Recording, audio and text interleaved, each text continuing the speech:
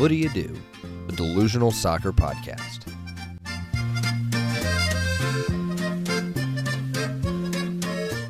What Do You Do? A soccer delusion shared by two brothers in close association. What do you think we should talk about? I was thinking the Premier League.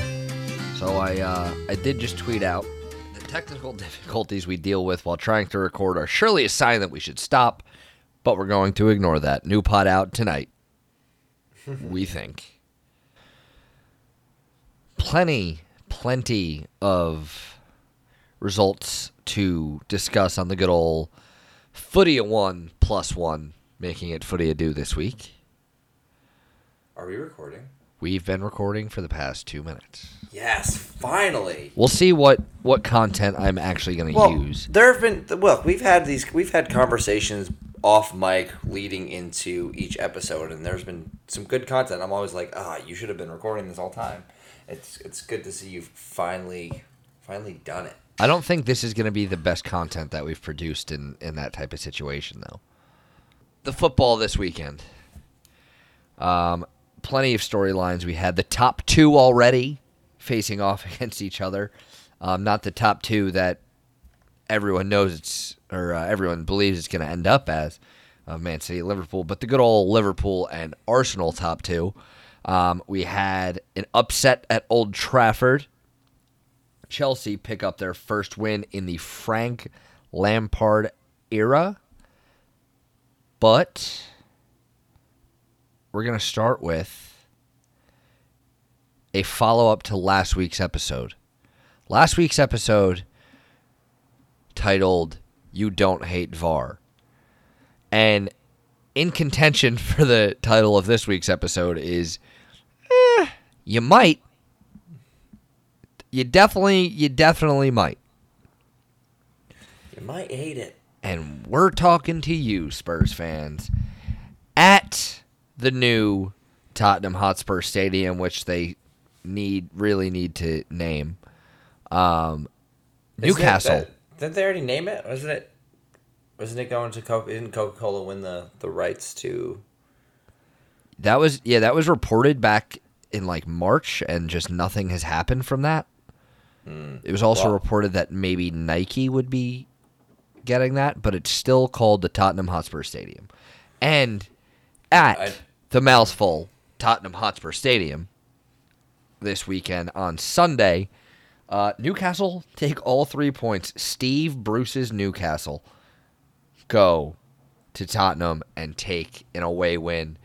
But the talking point is not the first Premier League goal from the definitely butchered name of Joelinton.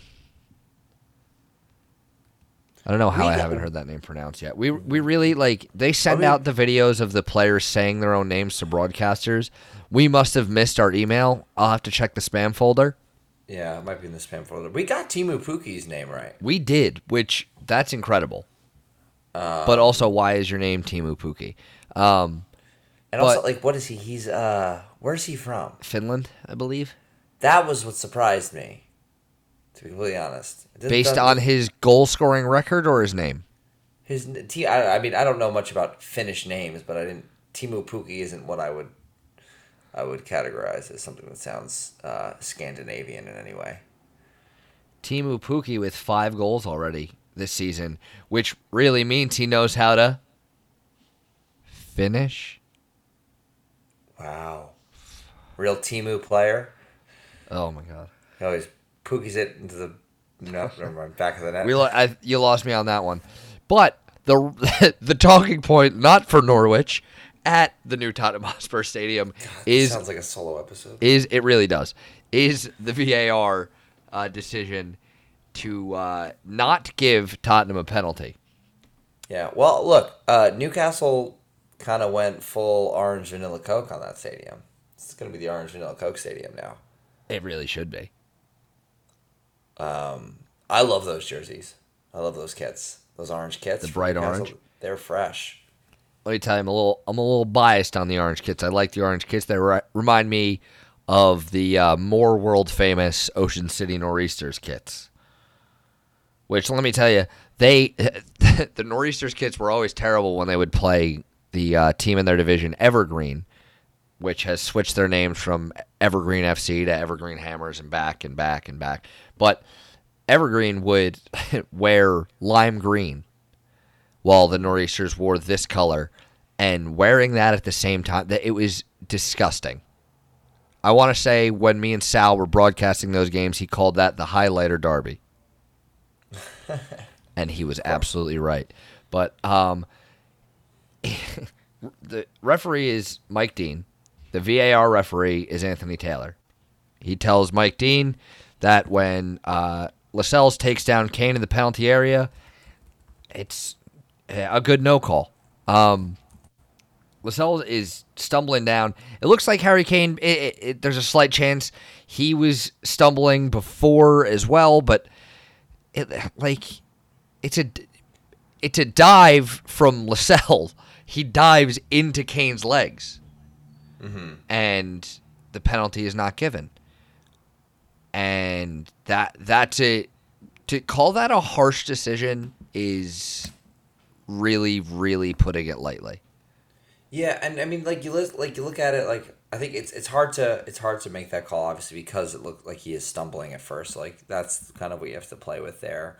But you're watching it, and we listen to, of course, the NBC American commentary, so we get Arlo White and Lee Dixon. Lee Dixon, famous Arsenal fullback, is watching it, and I think he is saying in the beginning that he didn't think it was a pen, but as he keeps watching it, you could just tell. Obviously, I mean, he does a good job with keeping bias out of it, but there are times where you can tell he's an Arsenal fan.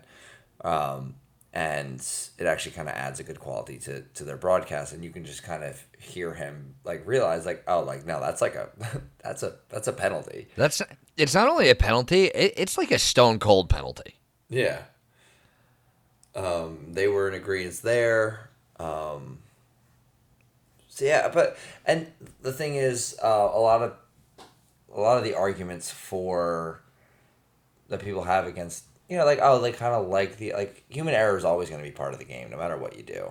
VAR can get rid of that a little bit, but again, you still have to make a decision on whether or not to overturn a call, and then it comes down to, okay, was the mistake made clear and obvious? There's always that gray area that comes into play when they're trying to overturn a decision. It's not, oh, what do you think about this play? Was there a clear and obvious error? And if there's not, you always have to stick with that call. But yeah, and the Premier League sets the bar far higher than any other league in the world that is using this technology, which I like that they set the bar high, because they try to do that to avoid long stoppages. But if you're saying that the bar was set to if that's why they didn't make this decision and point to the spot after that, because they set the bar too high, I think that it's a near impossible height to reach for a penalty call, because that's you have to point to the spot after that one. And why is the Premier League insistent on having just a VAR ref that will look at it and make the decision, instead of saying at the World Cup and every other league, it's hey, Anthony Taylor will be in Mike Dean's ear and say, hey, you need to go take another look at that. Well, because it comes down to what you just said. It's about the time. They don't want to make it this whole process. They want to cut down the time on what it is, because that's a big argument about it. It stops the game. It takes the momentum and takes some of the steam out of the game when those calls take a long time. So that's what they're devoted to, because they're trying to be on both sides of it, where you can perfect the calls that are being made on the field while also not taking too much time to do that. But again, there's going to be human error involved in that, because you got humans looking at it and making that decision. I guess you're right about the reasons. I'm just not in agreement with said reasons. But I don't want to spend the entirety of our discussion of this match on just this one moment in the 78th, 79th minute, because the stats in this game are insane. Tottenham with 80% of the possession to Newcastle's 20, and Newcastle put more shots on target. Newcastle put 3 shots on target out of 8 total. Tottenham put 2 shots on target out of 17 total. Mm-hmm. You cannot take 17 shots in a game, only hit the target twice, and expect not even a win, but even just a point.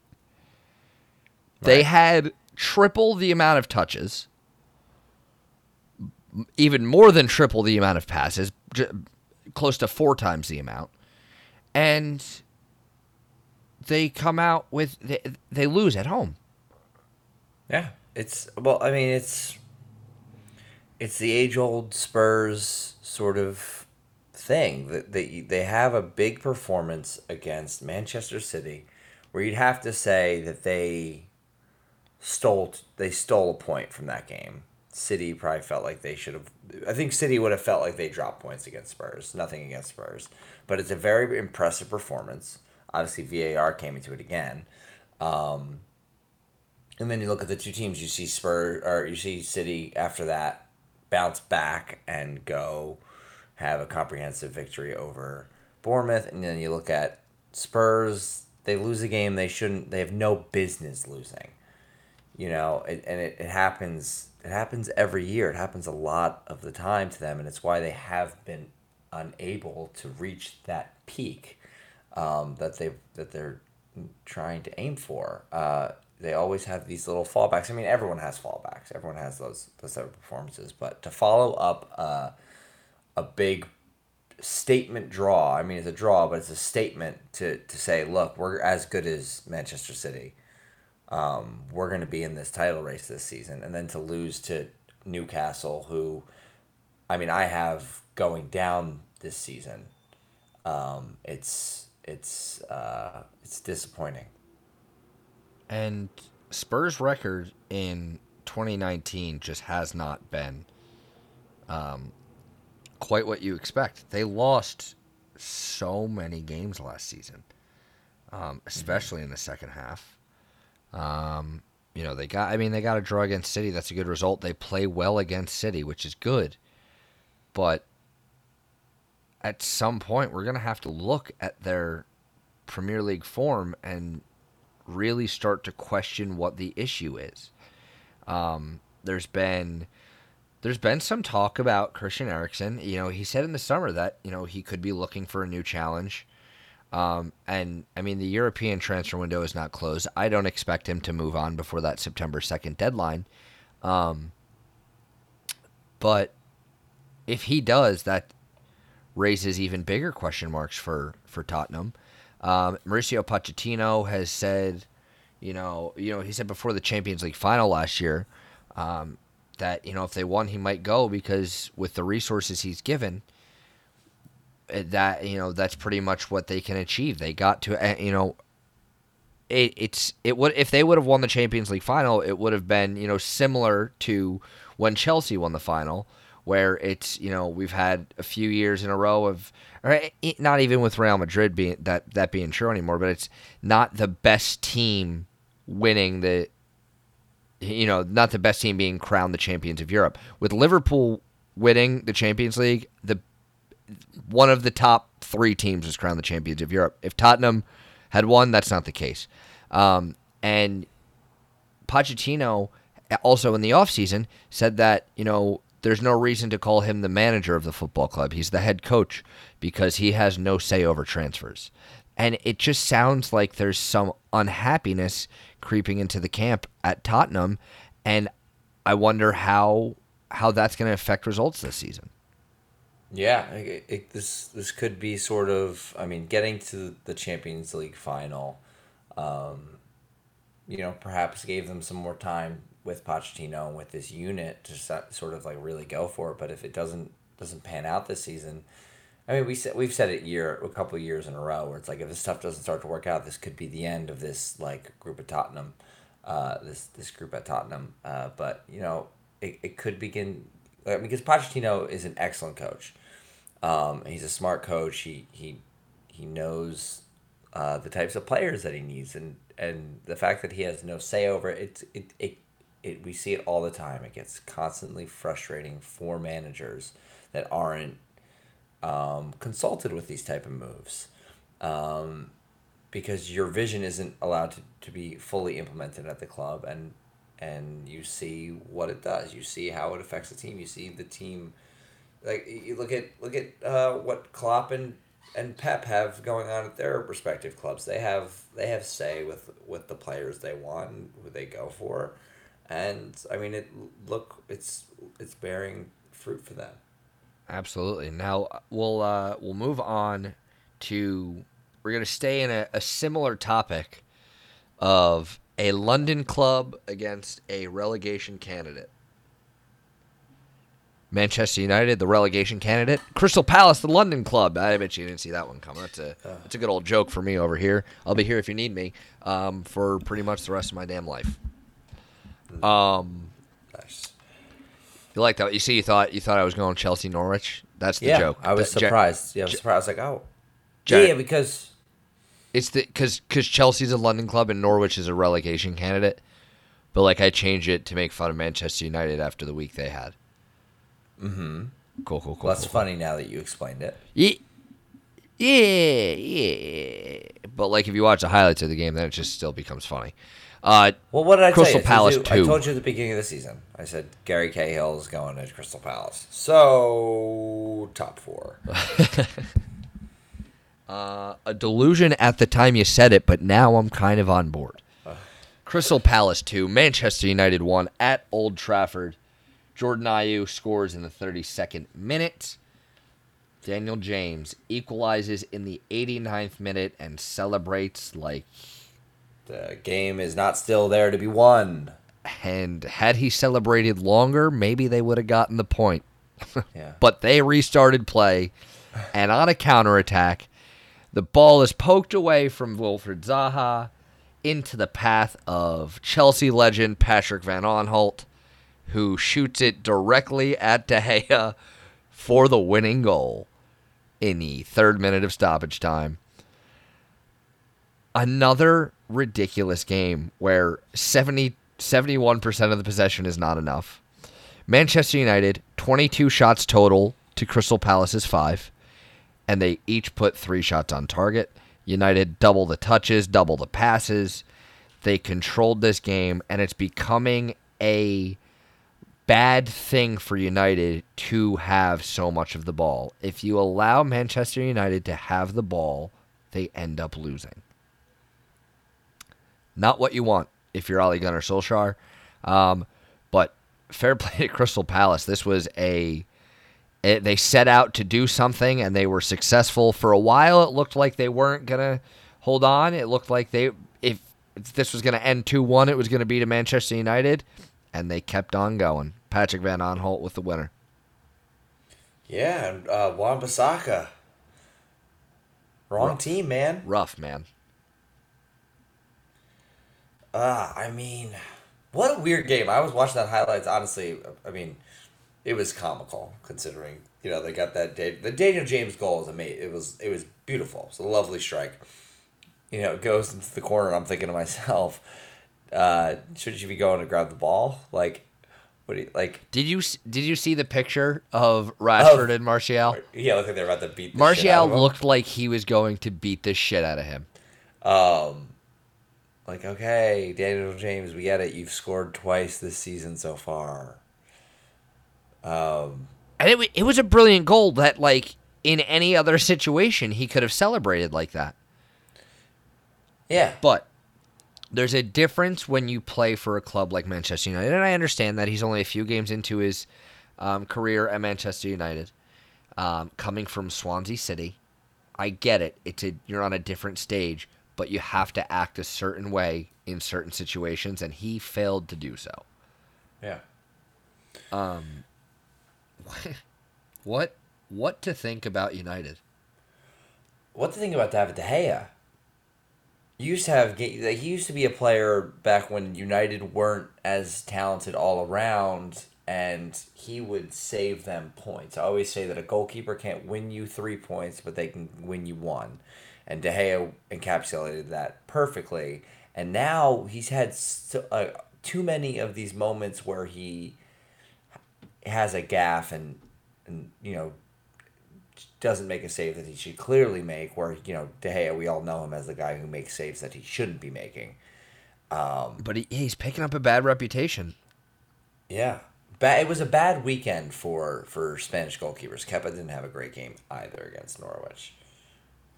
Yeah. And this was the 21st meeting of the Premier League era between Palace and United.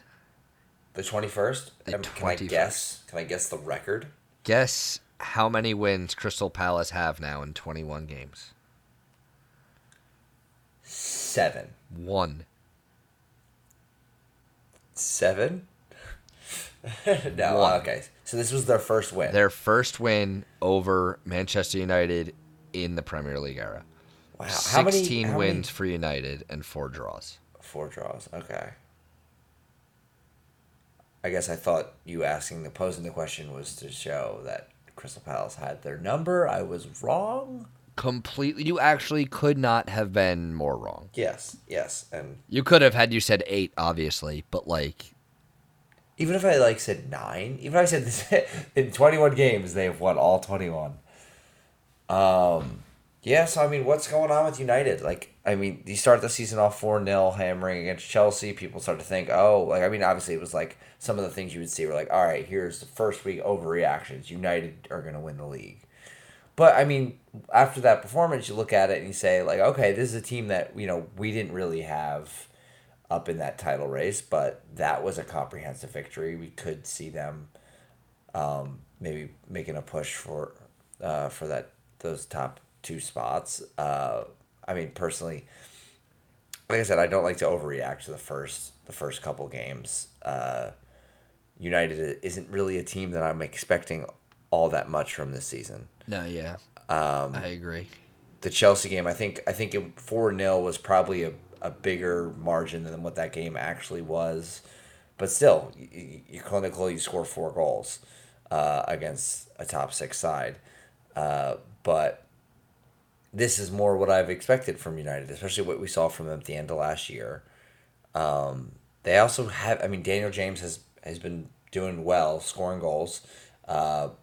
But other than him and Wan-Bissaka, they haven't really brought in too much in the market. Harry Maguire was the big late signing. I think that they are going to regret spending that amount of money on Harry Maguire. They could. He's nowhere near the defender that Virgil van Dijk is. He's not even in the same class. The thing is, I would put Harry Maguire is your second best center back in a title winning side. They spent money on him.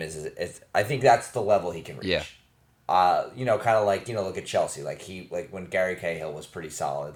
He won titles. So I'm not he was the second best center back in those sides. I think. Not saying Maguire has some time to go above that, beyond that.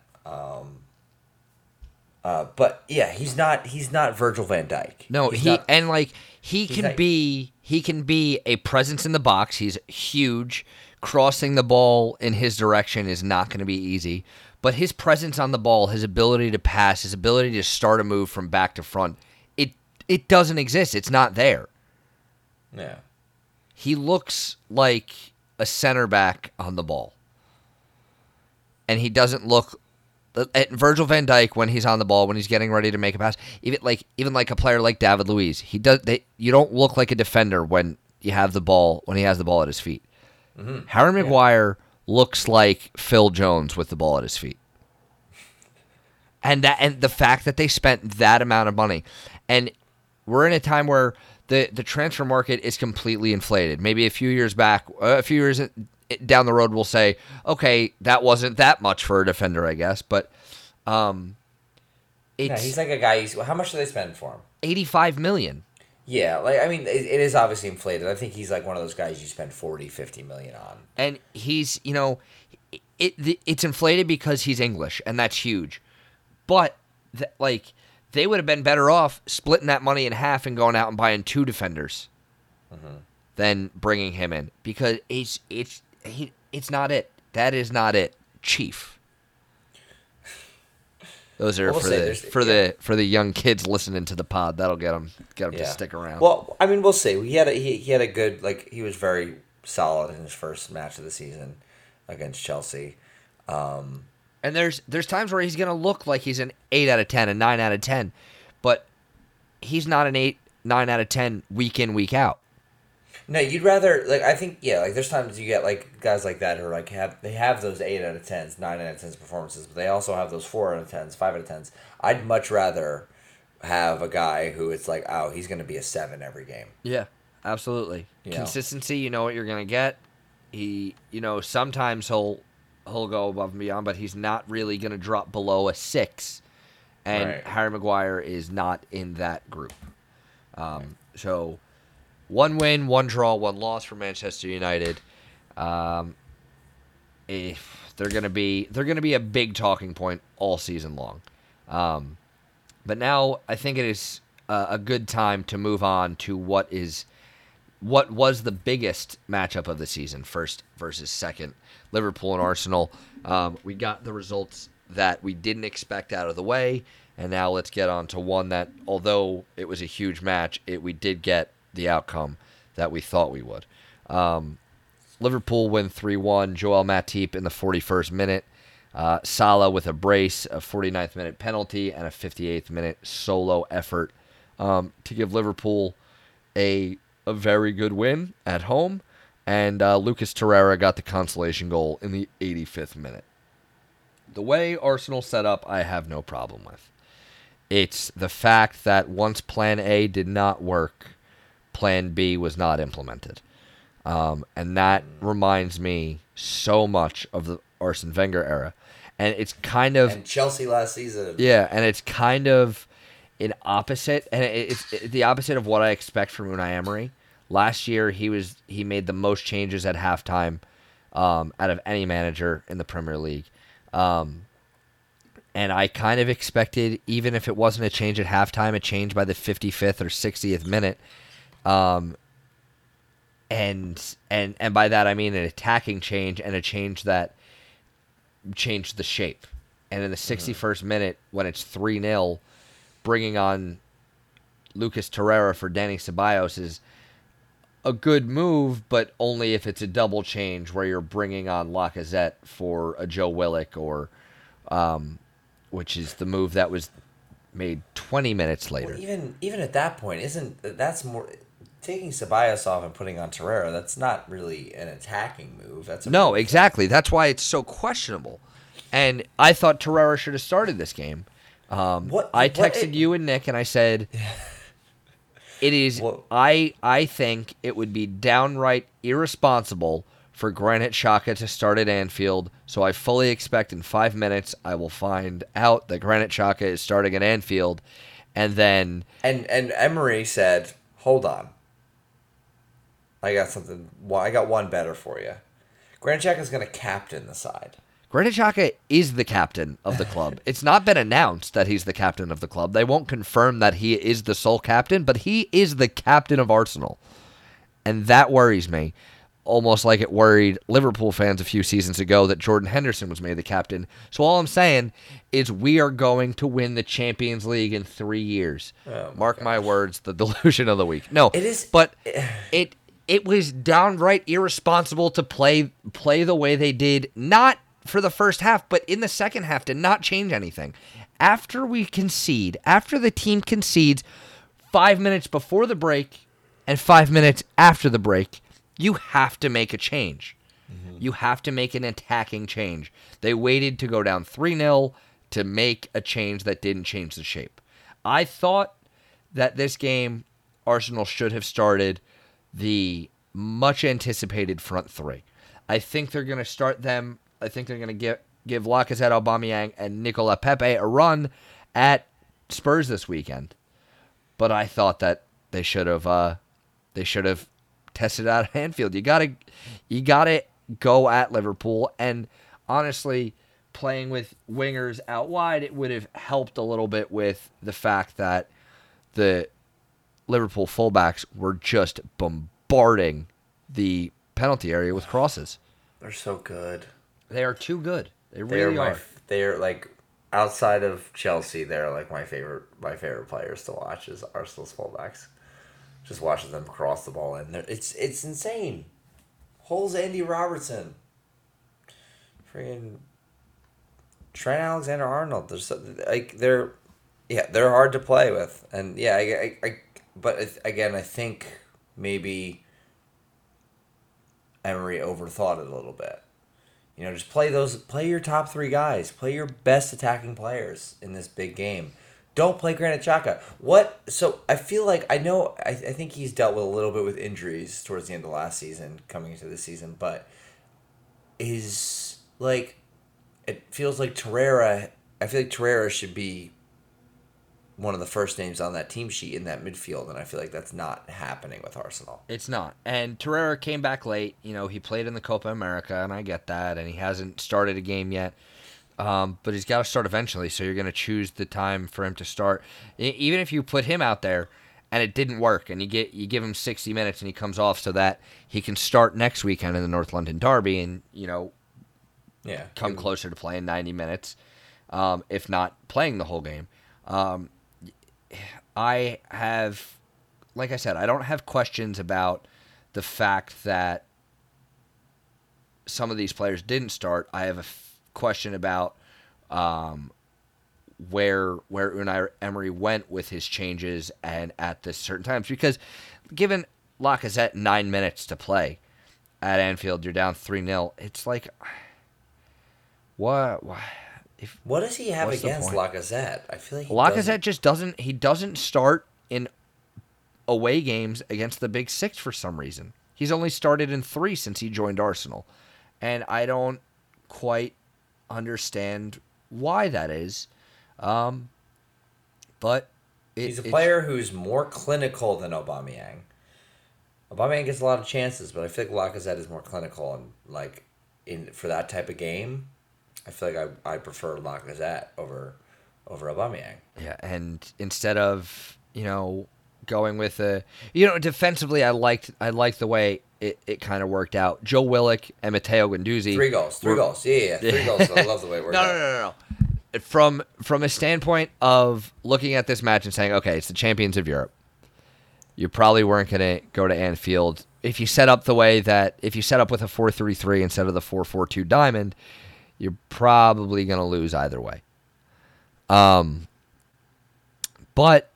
they gave themselves a chance in the first half. Had they not conceded that goal, and had Nicolas Pepe put away the chance that he had in the first half, and Aubameyang after the Adrian mistake and the Jordan Henderson mistake, had they put away just one of those chances, it's a completely different game. And, with the past games, we've looked at the stats, and these stats are not far off. 52-48 possession in favor of Liverpool. 5 shots on target for Liverpool, 3 for Arsenal, but then it gets out of hand when you talk about shots total. Liverpool took 25 shots, Arsenal just 9. But the shots that Liverpool were taking wasn't, for most of the first half until Liverpool scored, it wasn't like, they're, really forcing Bernd Leno to make a save. They were putting balls in the area, but they just weren't either they weren't accurate enough, particularly from Trent Alexander-Arnold, or they just weren't getting a good shot on the end of the cross. So, as far as with the possession it's close. The passing is close. The amount of touches is close. So Arsenal really, it's 3-1 kind of doesn't do it justice. David Luiz made a stupid mistake. David Luiz's stupid mistake is the reason that the second goal was scored, because he gave away a penalty by clearly tugging on Mo Salah's shirt, which the penalty at the time for me, it was like, this is a weird one to see called, but in the era of VAR, it's going to be called, because if he doesn't call that right away, they're going to go to a check and say, yeah, this is a penalty. And with David Luiz and Socrates in the defense, VAR is scary. It's almost the 12th man for the opposing team. But that he got yellow carded for, and then in the 58th minute, he has to let Salah go past him, because if he puts in a challenge there and takes Salah down, he's off, and they have to play the last 10 minutes without being down a man. My issue on that goal, honestly, I legitimately thought after watching the replay that Nacho Monreal should have absolutely just. It might have ended up being a red card anyway, what I want. But he should have barreled into him. He should have put a challenge in. Probably picked up a yellow card if the challenge was at least clean as far as the studs not being up and whatnot. But still, that would have granted Liverpool a free kick on the edge of the area, and we know what their fullbacks can do from that area. We know that they have players that can put shots on target from there. So it may not have made much of a difference, but someone's got to put a challenge in. You just can't let him run free like that. It's tactical fouls I'm cool with. It was rough. It was rough going for David Luiz. It was a rough game. And we've seen that happen to him in that spot too, in that same part of the field against Spurs last year when they beat up on Chelsea. He had that Heung-min Son sort of did the same thing to him. This little just running by him, and it's never a good look for a defender. Obviously, I mean he's playing in a completely new team, new system, totally different atmosphere. So I'm sure he'll work away from this and start putting in some good performances. But yeah, it was a rough outing for Luiz. Yeah, and like I said, it's not a match that I expected to go any other way. Maybe the hope of it as a fan got me a little bit, and the time of conceding versus the time of changes made is what annoyed me with this match from a fan standpoint. Subs bad. Subs equals bad. Timing of goals equals bad. David Luiz clearly pulling on shirt equals bad. Socrates pulling Virgil van Dijk in the penalty area on the corner that was eventually scored by Matip, to where Guendouzi was pulled to the ground because of his own teammate. Bad. That one wasn't quite Nick-like because that was too long to be a Nick analysis. Yeah, but too wordy. It's in his mold. Yeah. Yeah. I mean, I don't know. I think did you post a poll on the Twitter account about who we thought was going to win the game? I did. I think I picked draw, because I feel like this could have been one of those either where it's cagey and it's 0-0, or it's one of those 2-2 games where Liverpool dominates, but Arsenal gets a goal back, and then they get another goal. Obviously, I feel like the second goal in those type of games are normally scored by Aaron Ramsey, who you don't have anymore. Yeah. But I think Arsenal. But yeah, I mean Liverpool are just this show. Arsenal have a great attacking players, have some solid creative midfielders. Liverpool has all that and a defense, and a really solid defense. I think this should have been. I know you were saying Arsenal. I kind of expected this, but the way that they're losing it, very bad. Yeah. I thought, and I agree. I think this should have been a game. Arsenal lost 2-1, but put up a good fight. That would have been something to move forward from and kind of be all right, what can we work on? What can we improve? And it wouldn't be too much of a heartbreaker, soul crusher that it was, because 3-1. I mean, it was 3-0, and then you got that. It was very much a consolation goal. It's not like it was 1-1 and then we lost it late.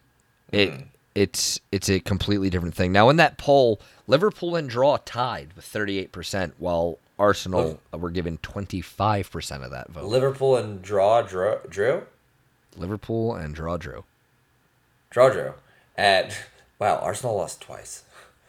They lost the draw, and they lost to Liverpool.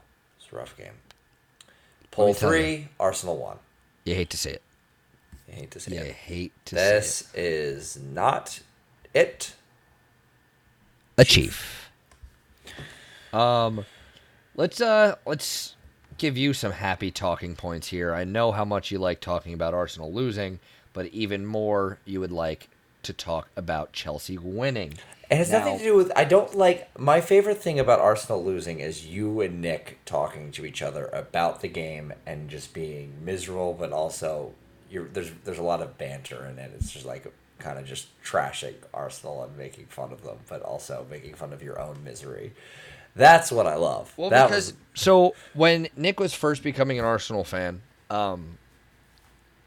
you would always joke like, "Oh, what player on the team do you actually like?" Because anytime Arsenal would lose, I'd be like, "This motherfucker, are you fucking kidding me? He can't do shit. He can't defend for his life." And like, listen, I support a team that still on the wage bill, although it might not be true by this time next week. They still have Mustafi on the wage bill. So forgive me for not liking every player that plays for my club. I wish the best for them when they're on the field, but I would wish the best that they're not on the field. Yeah, best tweet here is our best text. Mkhitaryan coming on after we score. I'm going to sleep. Why in the fuck? If you told me you could only sell one before the end of the deadline, Mustafi or Mkhitaryan, bye-bye, Mkhitaryan. That's how much he does for this. He's so useless.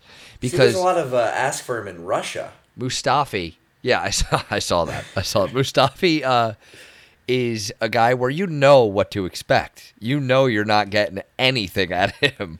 Mkhitaryan's like, maybe. Oh, that's nice and nothing.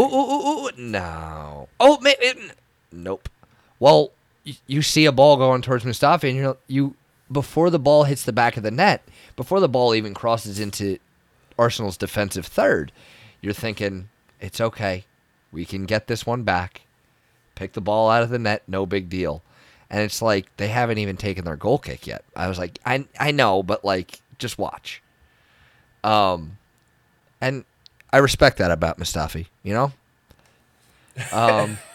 He is what he is. I respect that. Yeah. Chelsea 3, Norwich 2. First 17 minutes of this one were played before 5 first half hour. We're played before 5 a.m. Was Mustafi in both defenses. Because Tammy Abraham starts it in the 3rd minute, Todd Cantwell in the 6th, Mason Mount in the 17th, Timu Pukki in the 30th, and then Tammy again with the winner in the 68th. That's what you were asking for. That's what you wanted. Tammy Abraham to get the winner, kind of get back from all that racial abuse. Of course, since the racial abuse that Tammy Abraham has had, like I think United has had 3 or 4 like instances. Pogba misses his penalty and then loses against. We didn't even talk about Rashford missing his penalty. That's the major talking point. Yeah, that's on us for not being consistent. We last week I mentioned it shouldn't be a lottery. It should Pogba should not be on penalties. Rashford made one last week. Give it to Martial. Give it to Daniel James. You're gonna get a great celebration out of it. Honestly, De Gea, let's get his rep back up. Put him on the penalty spot. Talking about the penalty spot brings me back. Brings me back to like 3 months ago.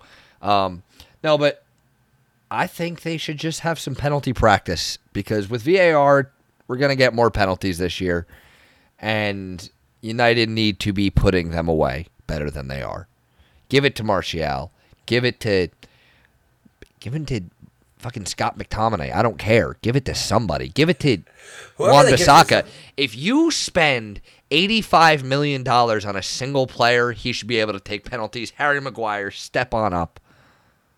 To be fair, it was like 2 an inch away from being perfect. A perfect penalty. That's the thing. The most perfect penalties are so close to missing, and vice versa. Unless you're Pogba, you just put it at an excellent height down the middle for the goalie to take care of. And I will say, like, people say, "Oh, the media is biased against Pogba," and I agree that that he gets a hard time. But last year when he was missing penalties with that hour-long run-up, man. The run-up that took longer than Daniel James's celebration. Like, you're gonna open yourself up to some criticism. Now, I'm not clearly not saying that the racial abuse that any of these players are receiving. It's horseshit. Fuck off. Absolutely fuck off. Twitter, do a better job with covering it. Facebook, wherever they're getting this, do a fucking better job of deleting these accounts. Do a better job of making sure that these people are not using accounts. They are not on social media. They are not portraying this unbelievable ideology that they have across the internet. Get rid of it, because it's embarrassing that they can't find a way to take care of it. But from a purely football standpoint, you're opening yourself up to criticism in that spot for Pogba. But also, Marcus Rashford is usually good from the spot, and I think the timing for this one is just a little bit rough.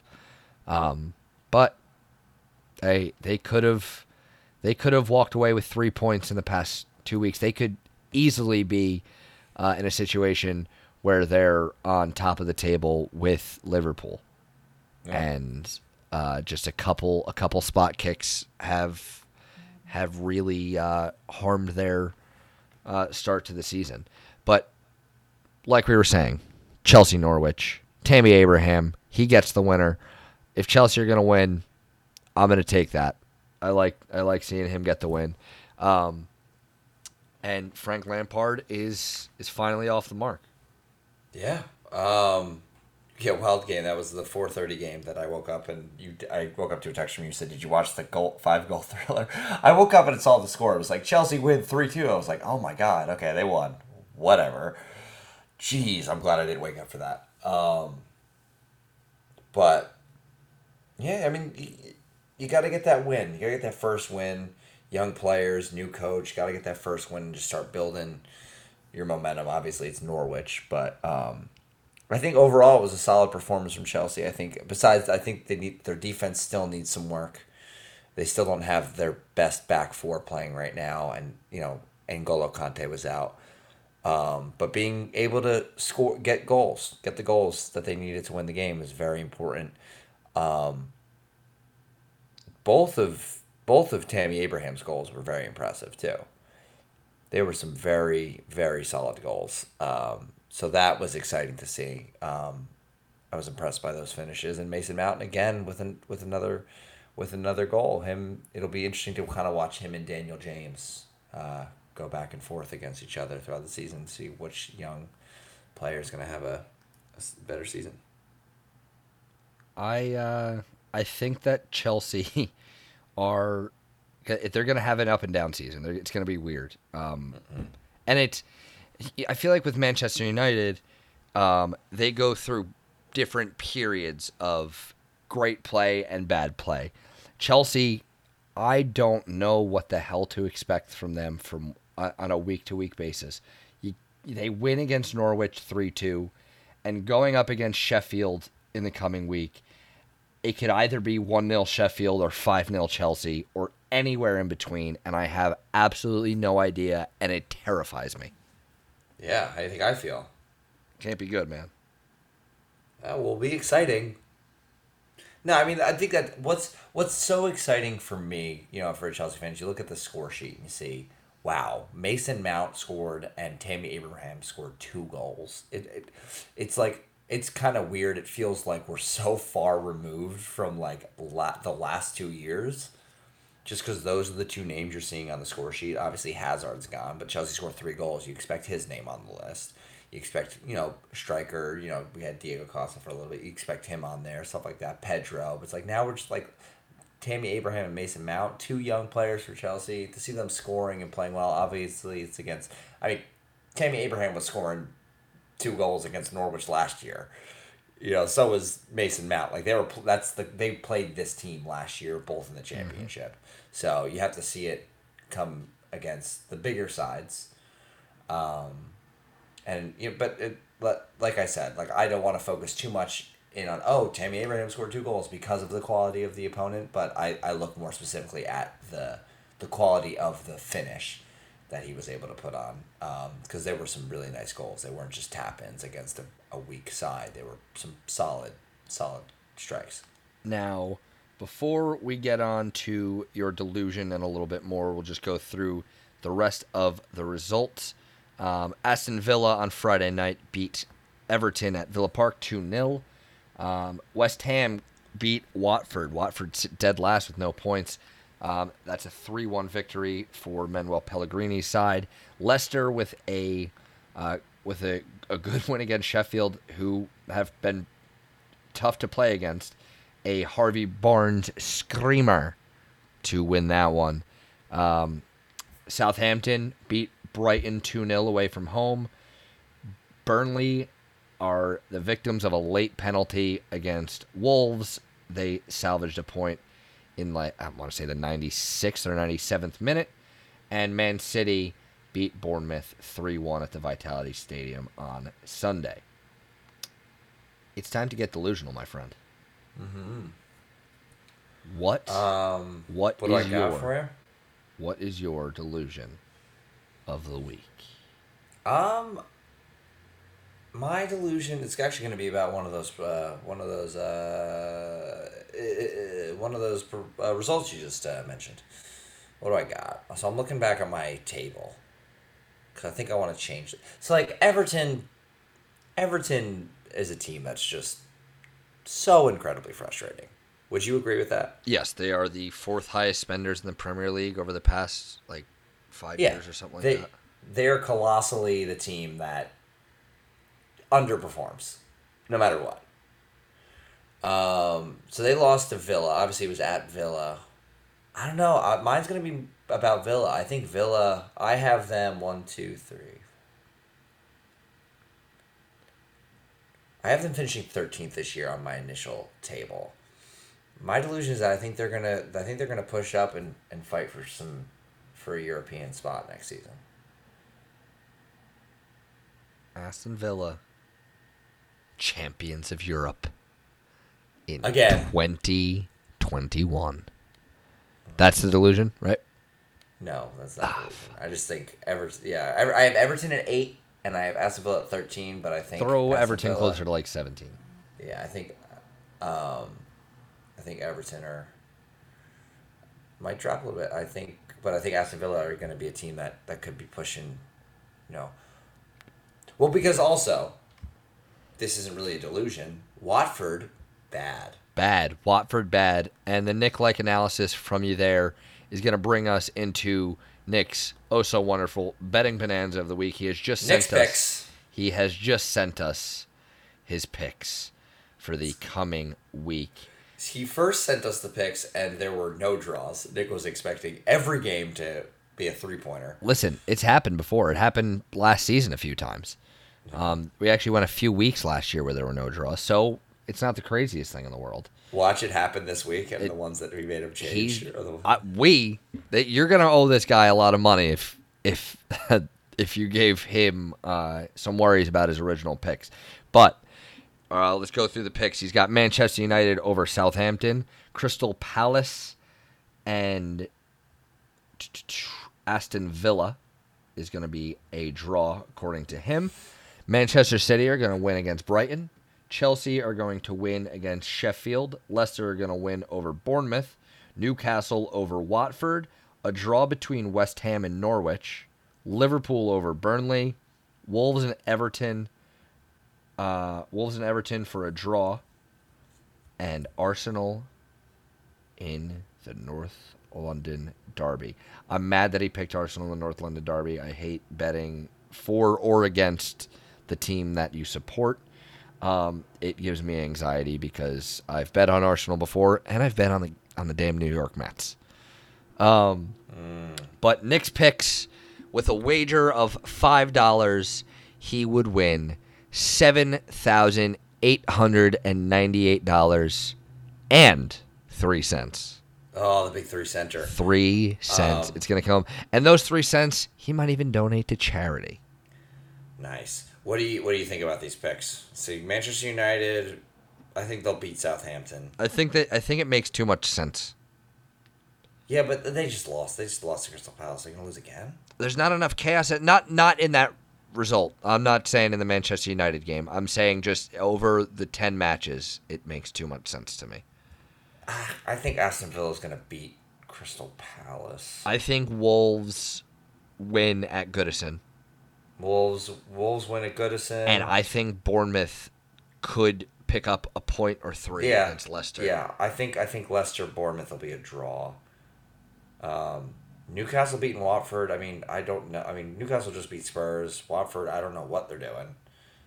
So that's a tough one to pick. I think Watford might get the first win of the season there, courtesy, as we have dirt bikes going by the house. Thanks, guys. What? Wow. Did you hear it or no? Yeah, I heard it. So I think that Watford might get a win, courtesy of a Danny Welbeck hat trick. Is he even back healthy and playing yet? Who the hell knows? I forgot he's at Watford. Arsenal legend. They signed Danny Welbeck and said, "Hey, Isaac Success, you are not successful." Took the number 10 away from him. And that's a Watford accent. Okay, that's a that's a Watford accent. Where is Watford? Germany. Okay. What? Okay. West Ham, I think, will probably beat Norwich City, and I don't know. Norwich, they've got goals. Yeah. West Ham got Pellegrini though. I don't know. Yeah, I mean West Ham played well this weekend, so we'll see. Arsenal Nick's are not picks. going to win. You think so? They might draw. I don't know if they're going to win. They might lose too. Who knows? Like, there's 3 different options. I think the one Nick picked was probably the least likely. But I mean, again, that's hard to measure considering we're watching them come off a game against Liverpool. Yeah, and Tottenham also just came off a loss to Newcastle. But like with the North London Derby, you got to throw form out the window, and it's well, hopefully, or else no one is going to want to watch this game. It's going to be like that the snooze fest at Wembley last season. That game was terrible. What happened in that game? 90th minute penalty miss from Aubameyang. But like leading up to that game was terrible. Yeah. That was an awful, awful game to watch. So we will be back next week. Maybe Sunday, maybe Monday. Maybe we just stop recording altogether because of our technical difficulties if Jared doesn't figure it out. I'm going to look for a new co-host. Follow us on Twitter at FootyAdo. On Instagram with the same handle. Like, rate, subscribe, review. Let us be seen by more listeners by doing so. And, Jared, as always, pardon our French.